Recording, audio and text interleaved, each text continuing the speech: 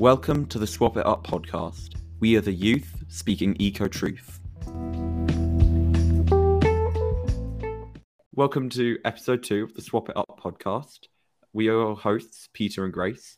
Today we're joined by a very special guest, Zakia. Welcome, Zakia. For those who don't know who you are, could you explain what you do, what the initiative behind Swap It Up was, whenabouts it was set up, and what you aim to do from now on? Hi, yes, thank you guys for having me. So I'm the founder of Swap It Up, and Swap It Up essentially came about by me being in Italy at the same time as the IPCC report came out saying that we had 12 years left until climate change became irreversible. And so my mindset switched from something needs to change to I need to make a difference, I need to make change. And at the same time, like I said, I was in Italy where there were these clothing stalls where you could get loads of pre-loved clothes. And so I was inspired by these pre-loved clothes that were around me and give young people, teenagers, access to the pre-loved market. And I thought that the best way to do that would be through clothes swaps in schools, because young people are constantly growing out of clothes, and it gives really interest in that style because our style evolves as well. And it gives that opportunity for us to try new clothes without expense to the planet or to your wallet. And that was kind of the initiative behind Swap It Up. And it was set up in 2018, going back into school in year 11, October 2018. I went and spoke to some teachers at school and got it set up. But the very initial swapping event that happened at my school was then 2019 February. What would you say was the biggest challenge with setting up Swap It Up? I would say the initial challenge was, in the last couple of years, definitely have seen that those kind of been wiped out. People sort of thinking that the clothes are smelly or not washed or unhygienic in some way. And that's really just not the case. Not many people wanting to get involved, or not necessarily the support behind it at the beginning, because it was just around the beginning of sort of Greta's climate strikes and around all of that. And so it was difficult in terms of getting that support because it was quite a new thing for this youth voice to be a thing. What were the logistics like in setting up swap shops in schools? So the initial having to work out the kinks was around, okay, so how are people going to actually swap their clothes? Okay, it's going to be this token-based exchange. We had to come up with a logo. We had to come up with sort of like a brand and marketing strategy for it within the school. But then once we've done one, we took it to the next school and it was much easier. You just had to go, okay, this is how we did it before. This is all of the information, and it was really easy to set it up. It took a couple of weeks rather than a couple of months to get it up and running. Will you say that there were any things where you thought that it would be the same and then it just went completely different? How did you work with those sorts of adaptations? When you meet, do you mean between two swaps at different schools? Yeah. So because I moved schools between year 11 and year 12, I did see it happen at both of the different schools. There were definitely changes. We changed the logo in between, and we also changed the way that the tokens worked. So we had made sure that originally they were laminated, and so we wanted to eliminate sort of the plastic from it. And so now they are biodegradable tokens which are printed using vegetable inks. So we'd kind of made sure we'd made that better for the environment. So we had spent that summer kind of working out the kinks in it. And then in terms of the general how it operated, it looked pretty similar. Although instead of having it so that there was a little desk outside of a classroom, we had lunch times where people were coming in to drop off their clothes, and it was over 3 days rather than a week in the second one versus the first one. But that might have just been dependent on the school and how they preferred to do it. What was the response like from students when the swap shops were implemented and the tokens were brought into play? Generally, it was quite positive reaction that we had from people, loads of people getting involved. I know that we had about 60 students getting involved in the very first event. I'm not entirely sure about the ones beyond that, but the statistic definitely for the first one was about 60, which was I think, pretty impressive.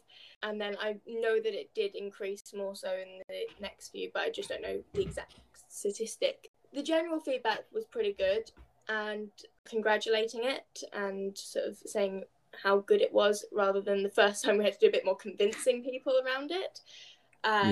So it was definitely good to see how it was about 9 months in between the initial pilot event and the second event, and it was really good to see how in that time people had been so much more open to this idea.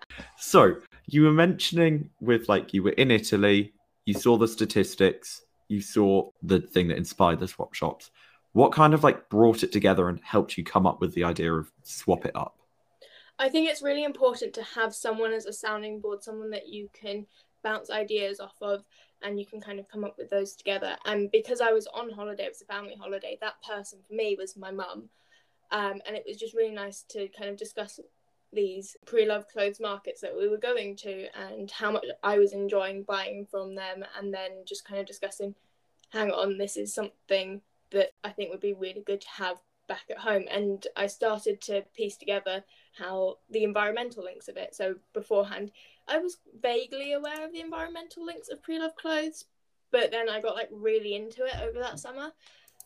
And then by the time I came back, I was just like, yes, I had done my research. I had figured out this is something that I can really contribute to, in terms of it's something really easy to switch my behavior up, moving away from consumerism of buying clothes new to buying clothes pre-loved, which is something I've always really enjoyed anyway.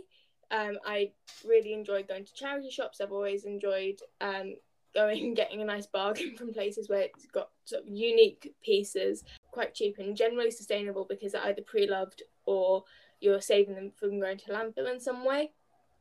And so it was just nice to put together this side of, I really enjoy finding unique pieces, but I also really enjoy saving the environment. It's nice having those two together, and I just wanted to develop something. And so it was definitely a lot of going back and forth with my mum around just ideas and going, oh, tokens, how would we sort of make sure that it's fair that you would get the right amount of tokens for the clothing that you've brought in, and how are we going to sort of justify different things? What's the operating system going to be like? Is it going to be in one big room? And then other things like, can we use tokens as like achievement points essentially in schools to help encourage people? So it was just a nice sounding board to have, and to get those ideas out and someone to sense check them and kind of go, that sounds like a really good idea, but have you thought about that? It was what helped turn it into something real. So it's been over 2 years since the first ever Swap It Up swap shop was started. So can you tell us how Swap It Up's been doing since then and what it's currently doing at the moment? So we'd had 5 swaps since it started. That was like really exciting. We had 3 schools on board, and then we had another 7 on board, and so it was going to be 10 in total, and it was really exciting. And then lockdown happened, and we weren't able to swap clothes in schools anymore because schools weren't open. And then since we've gone back, it's still difficult to swap clothes because it requires a lot of people in a room together, and so it is a little bit difficult to be doing that. So instead, we've set up the creative program, which you two are both part of. We are. Yes, so exciting. We've got over 60 volunteers who are participating in that. And so essentially what the creative program is, it's about bringing together the idea of environmental action, but also creativity, and whether that's through writing, through some sort of performance like dance or drama or music or visual arts, in terms of creating little graphic designs or creating pieces of art that are centered around either spreading an environmental message or around focusing on nature and the natural world. We've also got things such as like coming up with recipes or putting together little videos to do with like capsule wardrobes, and it's generally focusing around fast fashion, but then also other environmental issues as well, because a lot of the time they're so interlinked, and you need to kind of bring it back to what are we focusing on. But generally the idea is to both present a problem but to also present a solution, because there's no point in going, oh, this is all bad, and everyone feeling a bit climate anxiety from going, oh, the world is so bad. No, okay, so this is what's bad and this is what you can do to help. And it's all about spreading kind of the positive message. And then for also people to find out more about Swap It Up, so that when we are able to go back to swapping clothes, we've got a greater audience who are more interested in taking it on in their schools. And we're also at the moment focusing on a way to take the clothes swaps to be more digital, so that we can reduce how many people are in a room together to swap clothes. What's been your favourite thing you've learned from doing Swap It Up? I think just general communication skills, because I've had to do a lot in terms of professionality, in terms of sending emails and stuff, but also doing talks like on this podcast, where I've also done interviews on, say, like the BBC, and I interviewed last week Arja Barber, and that was really exciting sort of thing for me to do, and I've been invited to a load of other panel events, and so it's been a really nice opportunity to use my voice and figure out how I want to use my voice. So when I talk about communication, I mean both the physical sense of me speaking, but also communication of online, using social media, using emails to communicate with other professionals, and also finding a community that is all like-minded. And I think that's what's really nice about Swap It Up, is that you can find a load of people who have this shared interest, which is the environment. Yeah. And so it's been quite nice to find like-minded people through this, but also other platforms that I've been working on and volunteering at, such as Teach the Future. So there's just a really nice climate community out there of just activists who we're all really good friends, and I think that's just something that's really nice about it. It's not so much a skill as such as just a really positive outcome out of it. Yeah, exactly. It's just a lot more positive, because the climate emergency it can be very depressing when you think about it. So seeing all of this is really just uplifting.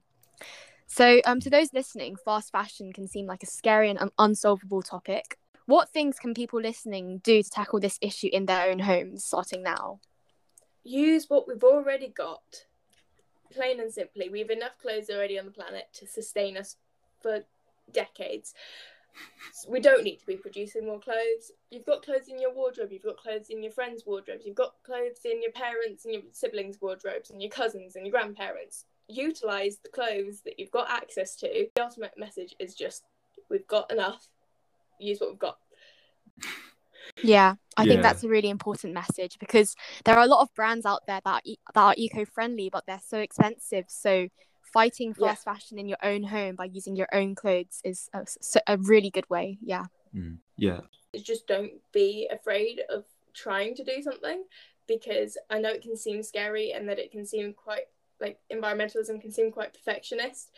But really, doing something is better than doing nothing. And no one is going to criticize you for trying, essentially.